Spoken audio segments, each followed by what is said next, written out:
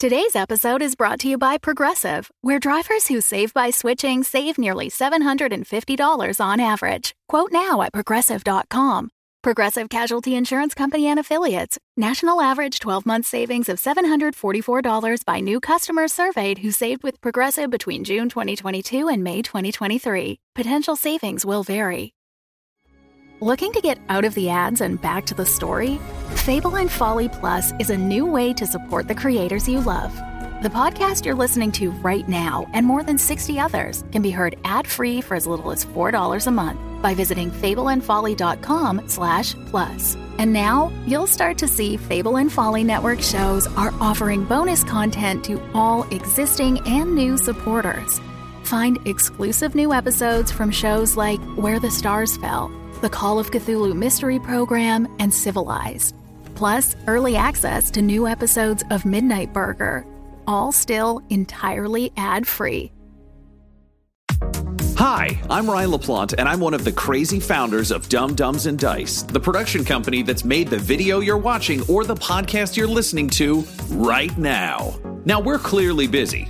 We're producing 5 weekly podcasts: Dumb Dumbs and Dragons, Blood and Syrup, The Mythos Mysteries, Warhammer 40,000, The Valentine Heresy, and Curse, Code, and Crown, as well as 3 event podcasts with miniseries releases scheduled at random intervals: Dumb Scum and Villainy, One-Shots, and the bad movie review show, Garbage Town, the Movie Podcast. But we want to take this time to invite you to become a part of our company and a part of our Patreon at patreon.com/dumbdumbdice. You can get access to our Discord, access to exclusive DM and character chats. You can get the chance to name characters in our shows. You can even become a recurring NPC and hear yourself interacting with our characters each week through the voice of Tom. You can become a patron for as little as $1, and there's great value for you at even that level. So please, join the Dumb Dumbs and Dice family and help us make even more content in a way that you are guaranteed to love. That's patreon.com/dumbdumbdice. DUMBDICE. So let's do something dumb together, and thanks for being part of our stories. I am Executron, god of merchandising, and I came into existence because Dumb Dumbs and Dice has its own merchandise. That's a god pod, get it? Dice? Merchandise? Anyways, you can get t-shirts, hoodies, spiral notebooks, clocks, wall art, throw pillows, bags, and even stickers emblazoned with your favorite Dumb Dumbs and Dice characters and their catchphrases. Go to redbubble.com/people/dumbdumbdice. That's DUMBDICE. One more time for the mortals in the back. redbubble.com/people/dumbdumbdice. Get your merchandise today. Welcome back, children of the night, to Blood and Syrup, a Vampire the Masquerade live play podcast.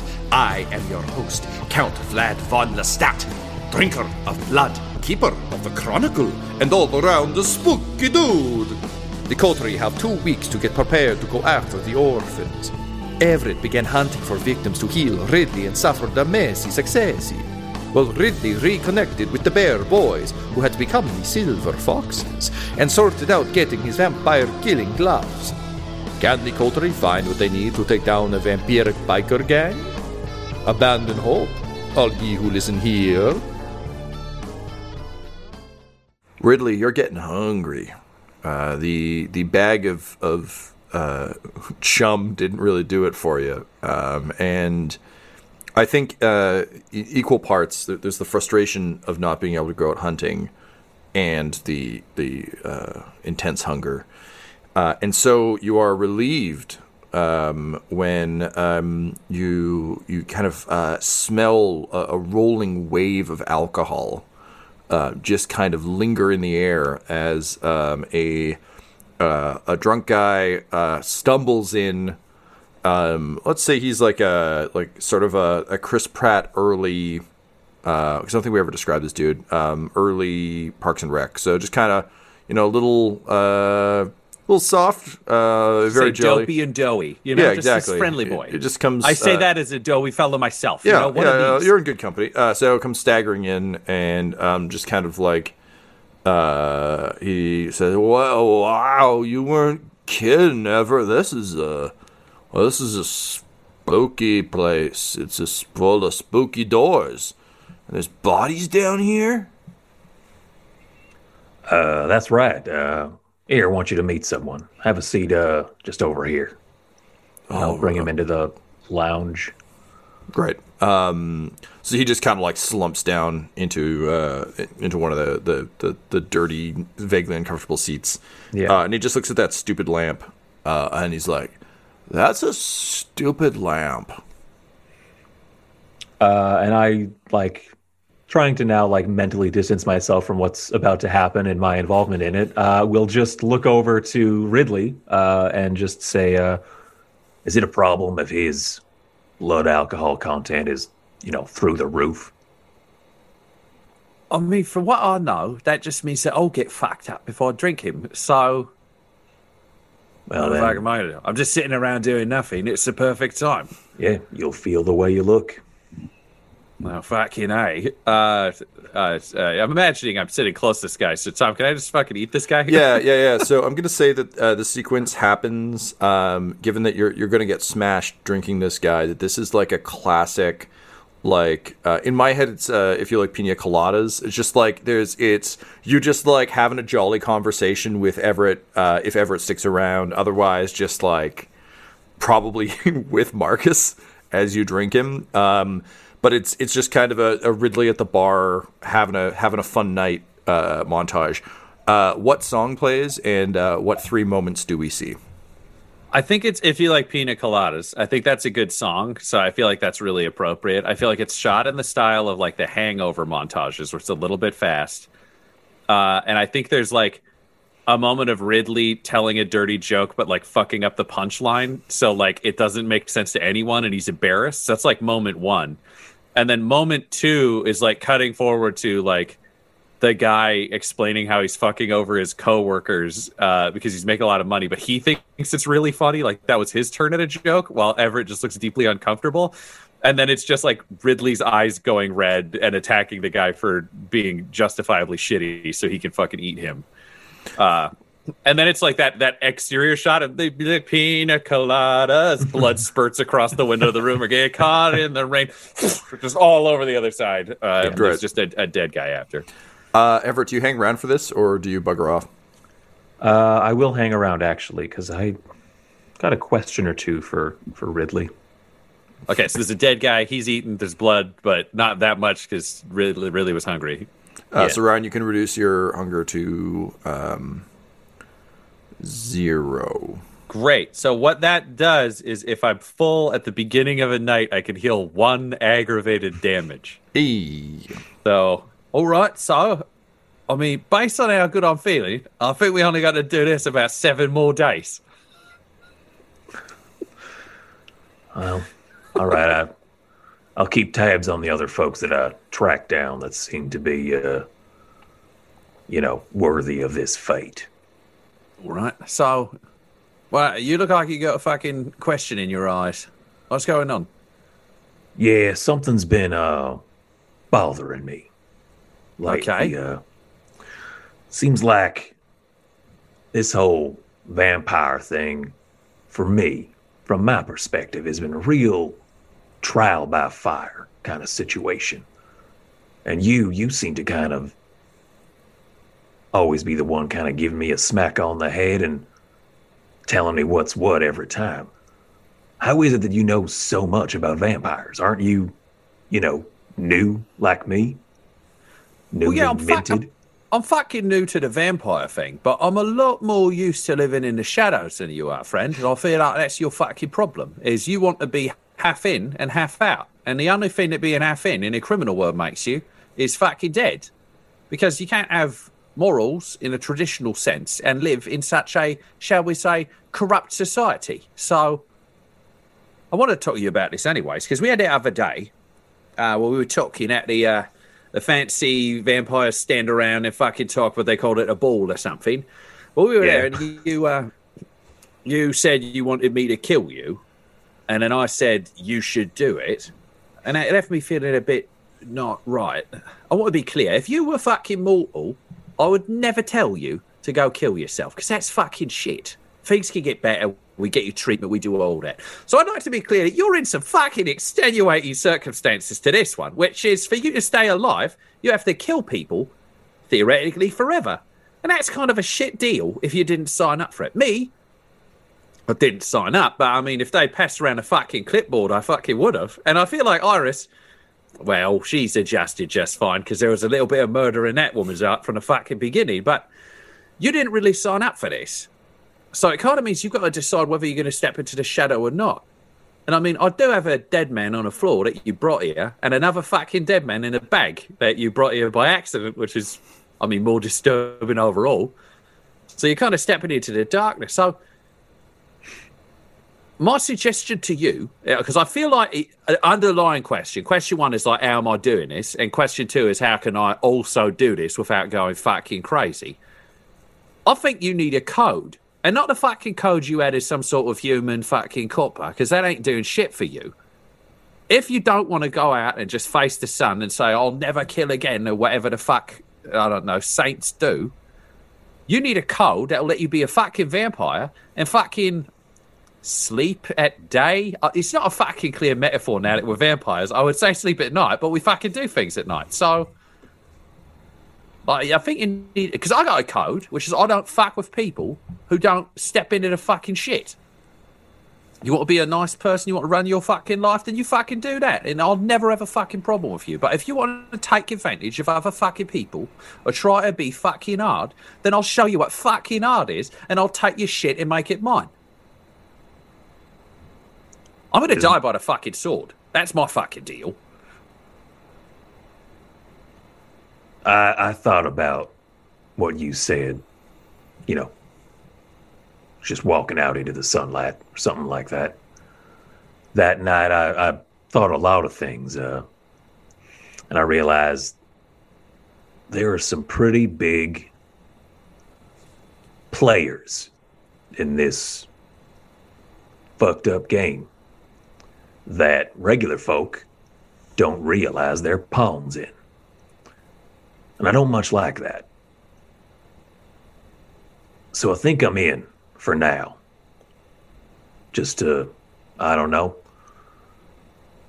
bring some order, bring some chaos. I haven't decided on that part yet, but I am tentatively in, halfway, as you said. So I may still just end up dying.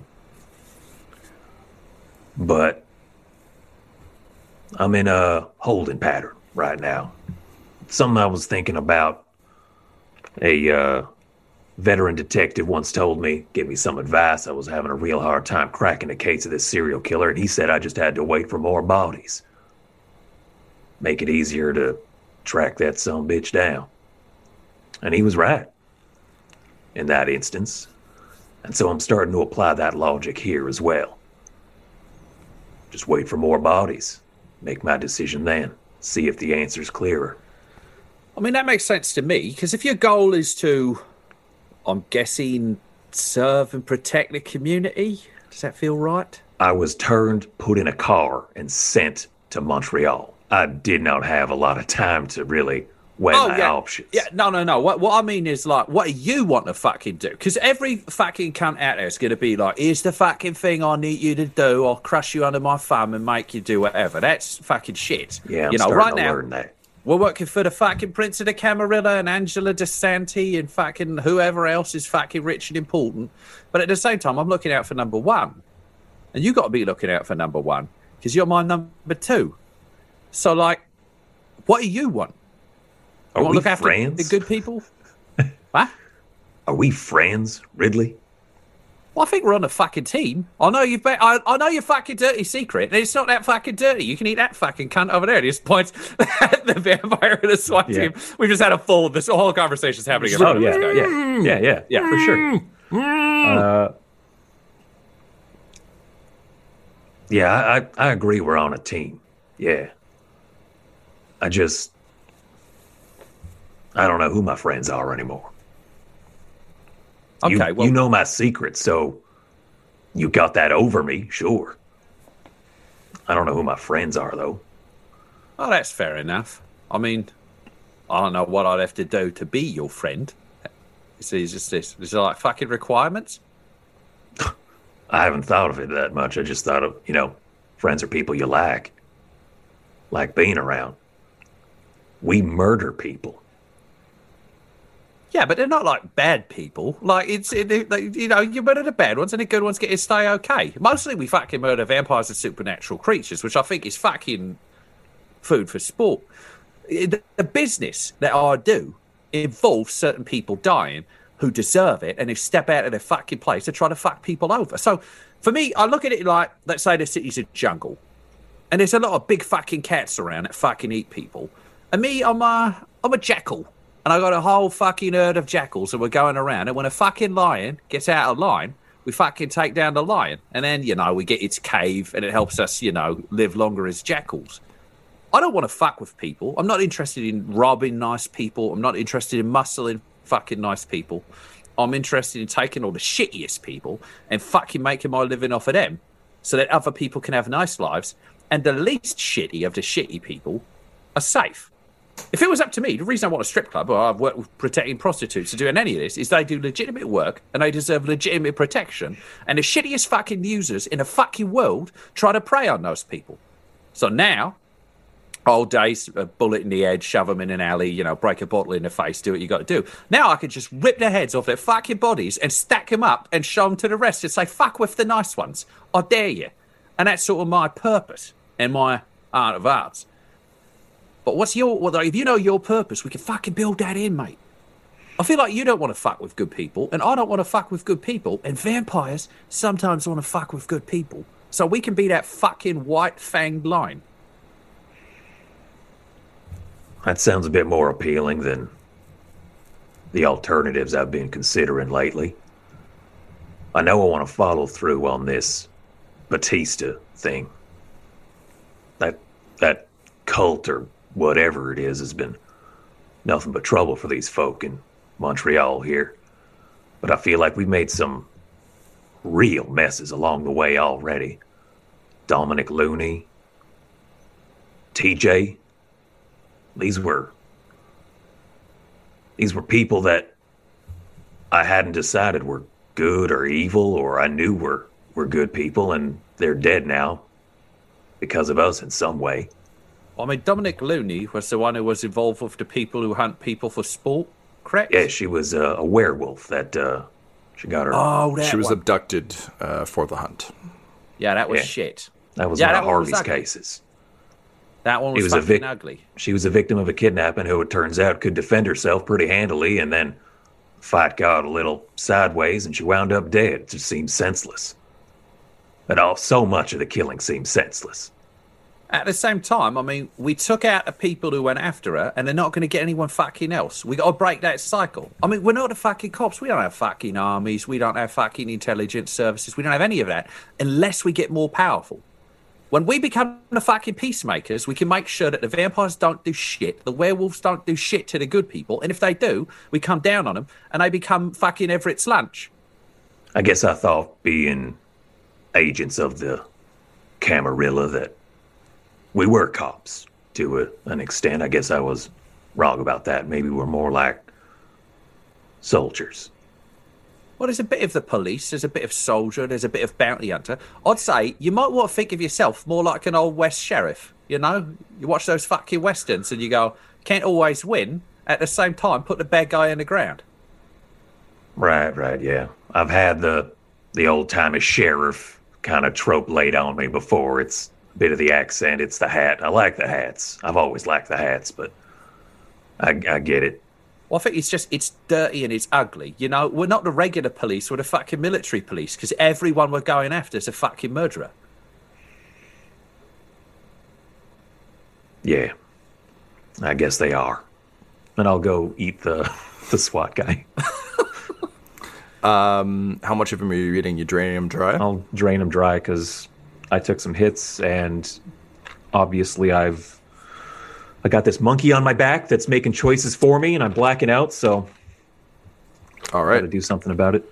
Fair enough. To contrast the Pina Colada song, what plays over this montage that I assume is much more somber and shot in black and white, like Zack Snyder trying to make a superhero look real powerful.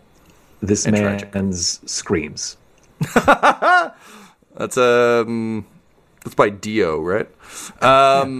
Okay, so yeah, the vampire struggles against his bindings. You walk over and with a kind of, I think, determination that we haven't seen from Everett, you sink your teeth into him and begin to drink. Ridley, this is a pretty big moment. This is a pretty good thing. You haven't had a chance to interrogate this guy, but also this is the first time Everett's been fully on side. What do you do? Also, Everett looks like shit. He's been shot in the head. He's been shot in the back. I think Ridley's going to let it play out. Iris is on that case. We had the one guy. I fucking, what are we going to do to convince this guy he's going to live? After that conversation, like, we're icing this motherfucker. Yeah. There was no way that we could be like, no, we're going to let you go. Remember how you heard his dirtiest secret? And I talked about how we're going to fuck over to Camarilla. You know? Yeah, it's fine. Be on your way. You go tell everyone. I put it on Periscope. Like, yeah, you just call up Dedrick and you're like, listen, we have a TikTok for you, buddy. It's on Periscope? That'll keep it secret. Nobody's fucking watching. Why is nobody watching my fucking Vine, damn it? Quibi or whatever. Oh, God. Look, I like having monsters in this show, but I won't go that far. I won't introduce that. It's scary. It's too scary.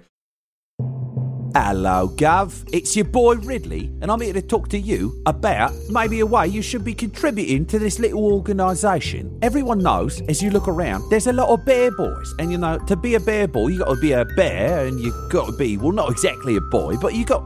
The important thing is, you got to pay your fucking dues, is what you got to do. And right now, I just know from looking at the numbers, there are a lot more fucking people out there than there are inside my fucking gang. And what I'm saying is, if you want to join up and get access to me and all the cool fucking toys and other fucking treats I've got for all you little bear boys and girls and theys and thems and fucking alls out there, go to patreon.com/dumdumdice. DUMBDICE. You do that, you're on the inside. Come talk to me on a Patreon exclusive Discord. Why don't you throw some names into the show? Why don't you build an NPC to join my fucking gang? I'm just saying, if you sign up, you won't regret it. And if you don't sign up, maybe you fucking will. Hello, everyone. This is Tyler Hewitt, just coming at you with a little special offer for you. You know, if you're a fan of what we're doing here on the show, then we have, to borrow a phrase from Jerry Holkins, a patron-oriented experience tailored just for you. If you go to patreon.com/dumdumdice, you can sign up and get a bunch of special features that we're not really going to make available to anyone else. So do that now. Well, not right now, but, you know. So a couple days go by with sort of similar patterns. We'll say that Everett, you're able to obtain probably a person every couple days, not every day, but Ridley, you're already starting to feel better. Your skin's starting to grow back. Your calisthenics in the morning are getting a little easier every day. You've heard from Iris, just to kind of assure you that things are going fine. Of course, by heard from Iris, I mean you heard from Emily on behalf of Iris. Which is more comforting than if Iris had called, because then we would assume something was terribly wrong. 100%. Yeah. Just calls and say, hello, definitely not a demon here. Could you blindfold yourselves and, like, come to this empty quarry? Come unarmed. Haha, XOXO Gossip Girl. Yeah, you're getting sort of vague updates. However, Harvey is starting to recover and is hungry, and that's proving to be a bit of an issue given his particular predilection. So in this particular evening, you awake to an immaculately dressed man staring at a pocket watch, and with him is a sort of like a stocky guy who is aggressively vaping, but doesn't seem to be deriving any pleasure from it. Like he's taking pulls off this handheld vaporizer and just kind of muttering to himself. So you recognize Jacob Kane, who has he seems to be carrying like a strange sort of. You can probably tell it's an animal cage, with just a velvet cloth over it, and you're not sure how long he's been standing here because he's just kind of there when you get out of the morgue beds. And he just like clicks his pocket watch shut as though this is the exact time he expected you to do this.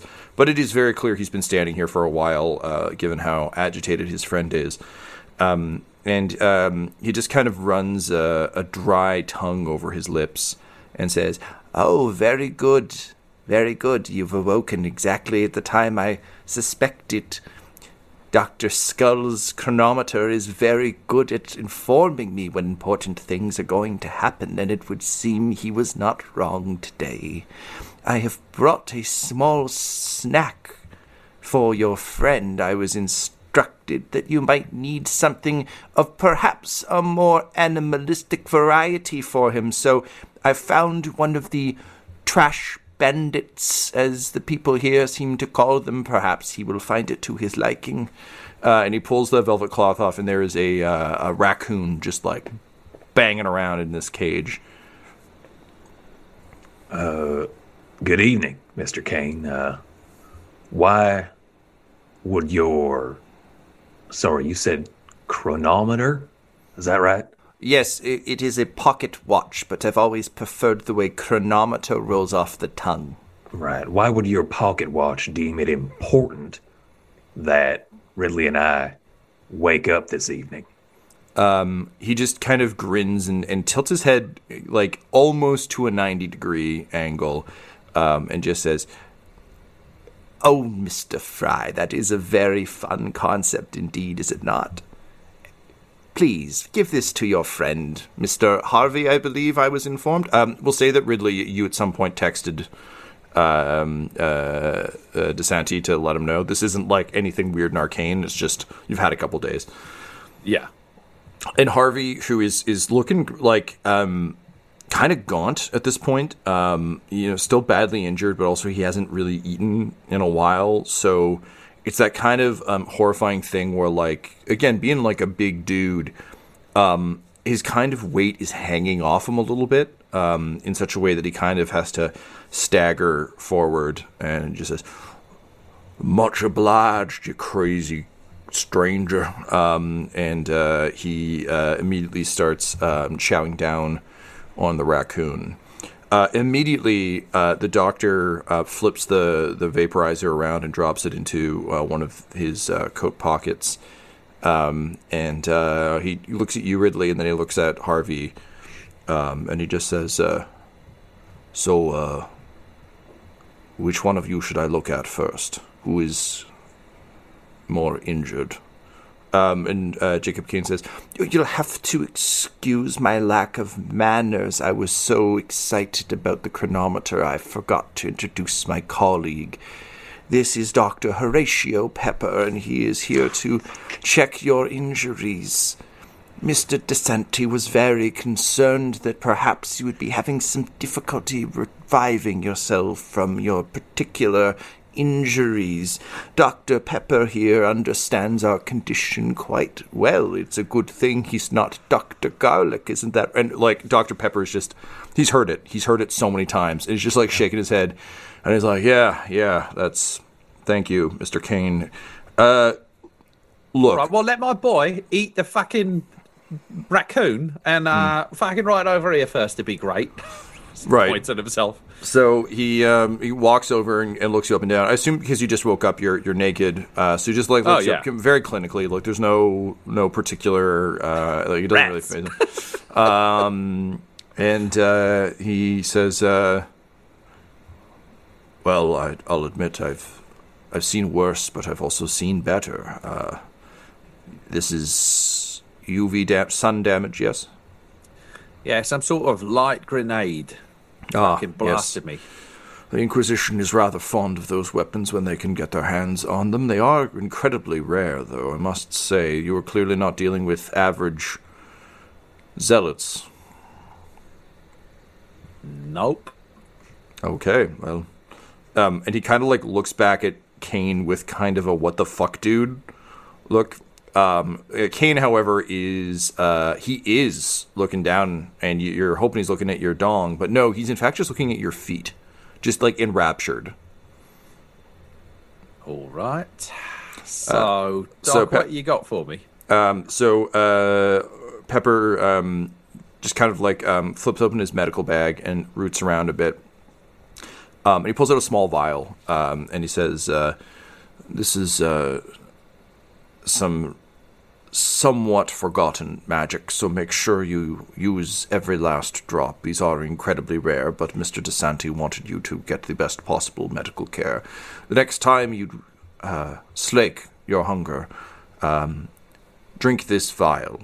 I believe you know of the substance drac that has been plaguing our streets. This is a somewhat earlier iteration of the alchemical composition. A completely different dram, but one of the many ways the kindred have found to alter our blood.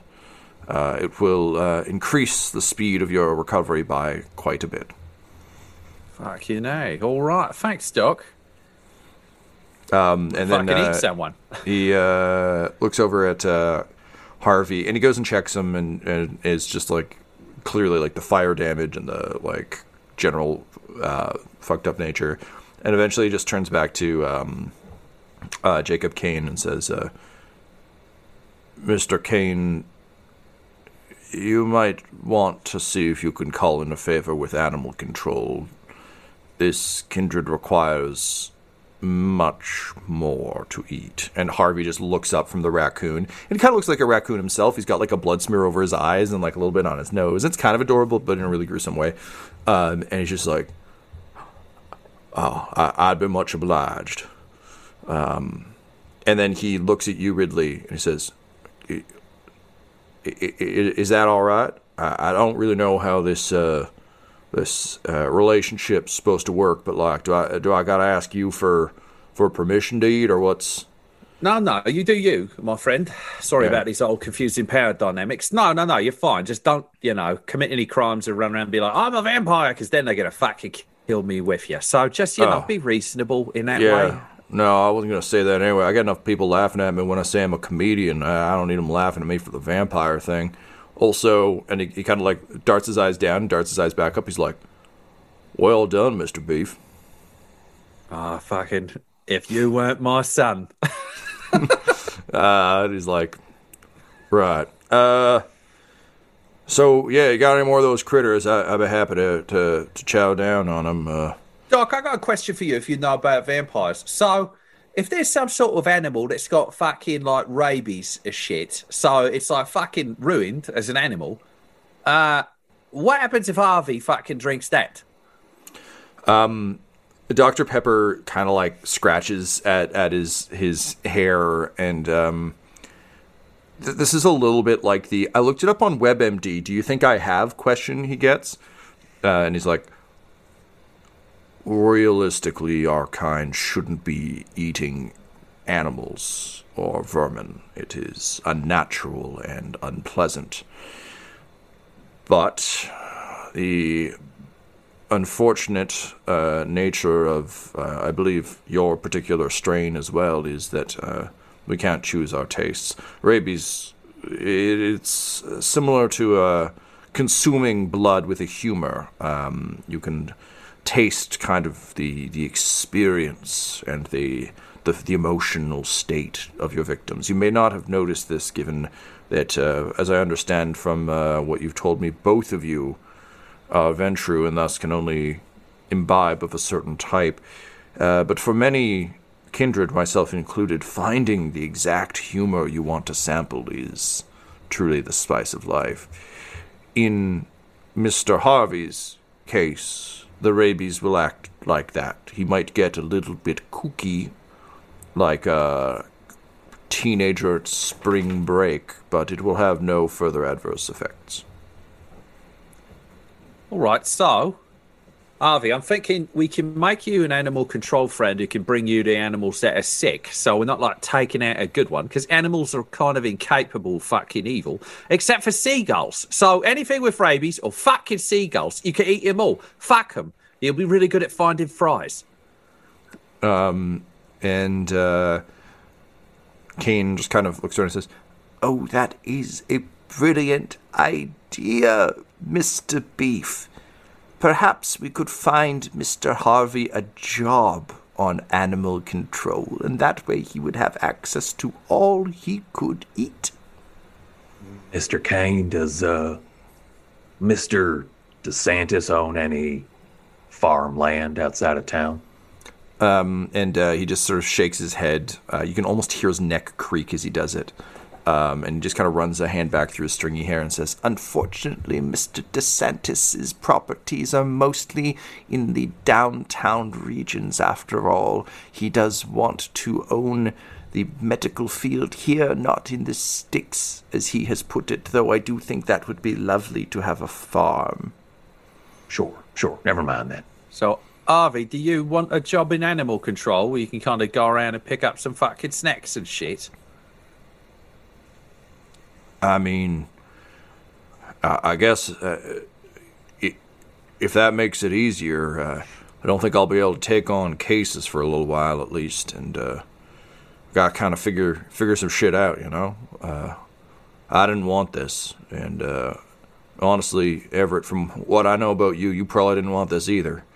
So I got some, well, I would say soul searching, but I think it's probably a little too late for that now, ain't it? But I kind of got to figure out what my relationship to God is now, you know? And then, I never went in for that kind of stuff, Harv, but I understand. You need to do some thinking. And he kind of nods, and he looks down at the cross that's still kind of like buried in his chest, and he kind of plucks it out painfully, and he's like, "You know, it's funny. Everything I remember in the movies, shouldn't this be, you know, burning me or scaring me?" And Dr. Pepper just kind of shakes his head, and he's like, "It's a common misconception among newly turned kindred that somehow the beliefs of the religious will injure them. Some, in fact, fear it so much it hurts them physically, but no, it has no effect on our kind aside from the connotations you grant it. I believe your Miss Dunn may suffer this affliction, if I am not entirely mistaken, but for most of us, it means nothing more than the ancient scribblings that perhaps our antediluvian counterparts believed in, but now has little warrant and little power over us, at least not in my particular opinion." And he kind of looks down at his watch, and he says, "If there's nothing further, I have other patients throughout the city. Our kind are rather badly done right now." Is there any way we can contact you again should we get roughed up? He nods and he says, "As I understand it, you've been doing a rather good job of clearing out these disgusting, thin-blooded children of Batista. I have had to deal with more fallout from their utter carelessness than almost anything else in my time here. The service you are doing is one I want to support. So yes, I will absolutely assist you when I can find the time." Appreciate it, Doc. Hopefully, we won't call on you anytime soon. "Thank you." And with that, he kind of turns on his heel and leaves in kind of a puff of vapor. You get the sense that, similar to Iris continuing to drink her bourbon, it's just like, it's his one kind of like touchstone. So it's just a faintly sweet caramel smell on the air as he storms out. And Jacob Kane is smiling thinly, and even for a vampire, his teeth are strange. They're just all like a little bit too small. And he's kind of like looking at the raccoon carcass, and he just says, "Would you like my assistance in disposing of the vermin now that it has been properly enjoyed? Yeah, I think that'd be in order. Yeah, and if you could hook up Harvey with, let's say, some sort of part-time animal control gig so he can find the food, do the work, pay for the apartment, and then maybe have some time to himself to think, that'd be great. He just nods and he says, "Yes, I find time alone to be an incredibly important thing, don't you?" And then he just places a hand on the raccoon's body, and his eyes briefly, like the veins in them begin to surge. And as his smile grows wider, you can smell smoke as flames flicker kind of out of his palm into the corpse, which he just watches sort of slowly burn to ash with just kind of an incredibly gleeful smile on his face. This smells fucking horrific in this small space. And he is not quick about it. When it's done, he just stands up. There's like a smoking pile of ash. And he takes a handkerchief out of his pocket, wipes his hand down, and then suddenly kind of tilts his head, reaches into his pocket, pulls out his pocket watch, and says, "Ah, yes, right on time again. Always right, Dr. Skull. Always right." He clicks it shut, turns on his heel, and leaves. Ridley, what the fuck was that? Okay, that was some kind of magic. Ridley's saying this as he screws the smoke detector's battery back in, having reached up and taken it down while the guy set fire to a raccoon in a hospital. So that was a man that we do not want to fight if he knows we're going to fight him. That's what I'd say. Seems like he's going to know that kind of stuff. If that pocket watch of his is to be as powerful as he claims. At the same time, the pocket watch has not revealed to him a secret that we're already aware of. So I don't fucking think he can read our minds.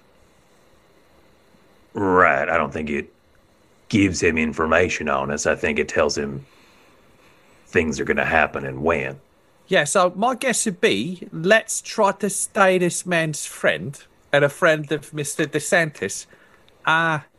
He seems more dangerous and capable than the prince currently, which is nice because he's our patron, and terrifying because he's our patron. Yeah, he wants us to investigate the death of one Dr. Sculliman.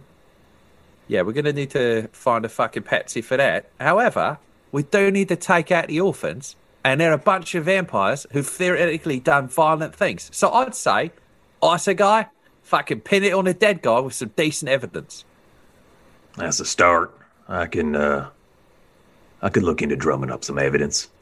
Yeah, and I gotta fucking eat someone along with this fucking, high C pack or whatever he fucking gave me. So maybe we can use your investigation, because if we can go down and scope out a fucking orphan's territory, maybe you make some calls to the police. We can find the scummiest fucking sack of shit who's under their umbrella, and we could just make him disappear. I get to eat, the war on the orphans starts, and you get to clean up the streets a little bit. That does sound nice. My contact on the police force shot me in the head, though, so I don't know if she's quite ready to talk about that yet. Well, do you think she feels bad about it, or do you think... Sounded like it when I was playing dead. Okay, there's good stuff we could do with this. We could do a spooky text. You could shop at the house and ask for information. You could reveal you're alive. Does she know you're a fucking vampire? She seemed to have some kind of inclination. There was another man there. He was kindred. Another man, a Scottish accent. I can't remember his name, and I've switched my notebooks. It's all good. It's Sergeant William McGregor. He was Sergeant William McGregor. He dropped me off at the ball. And he I haven't knew heard from him since, but I think he's got some work for us. Okay. So if we talk to this Sargy fellow, we could clear things up with your police friend, and then we can fuck up the orphans. Does that feel like a bingo, bango, bongo style scenario? Feels right. Yeah. Well, then let's go commit a series of justifiable homicides in the name of good. Yeah. Yeah, all right. This episode of Blood and Syrup features the voices of Ryan LaPlante at the Ryan LaPlante on Twitter, Tyler Hewitt at Tyler_Hewitt on Twitter, Megan Miles at Maggie Miles on Twitter, and storyteller Tom McGee at McGeeTD on Twitter. This episode's sound was edited and mixed by Laura Hamstra, and all of Dum Dums and Dice's logos are by Decapitated Markers at Decapitated Marker on Twitter. That's MRKR. Our theme songs are What's Really Going On Right Now by Chase Allen Willis and Traffic by Kai Engel. And all our ads use the tracks No Control and Chiefs by Jazzar. That's JAHZZAR. All of their music is available on freemusicarchive.org. When it comes to Dum Dums and Dice, you can visit our website at dumdumdice.com. Our Twitter and Instagram are at dumdumdice, and on Facebook at facebook.com/dumdumdice. We've also got merchandise at redbubble.com/people/dumdumdice. And most importantly, you can join our Patreon of Darkness at patreon.com/dumdumdice. That's DUMBDICE. Sleep well, children of the night. Spooky. Dum Dums and Dice has to give a special thank you to the supreme beings of our Patreon at this time: Christian Menicola, Long, the Half-Blind Prophet, James Cuellar, Charles Grams, Christopher Little, Sue One, George Dolby, One True Artistry, Orion Birchfield, Lord of Bradovic, Noel Lewis, Scott Garland, Anthony Griffin, Jordan Neesmith, Benjamin V, Gavin and Abby McDonald, Taryn Hefner, Cade Peters, Richard Cranium, Christian Mendez, Anna Zed, and Jill and Noel LaPlante. If you want your name to be added to this list, you can join our Patreon too at patreon.com/dumdumdice. Thanks to them, and a little bit of thanks to you.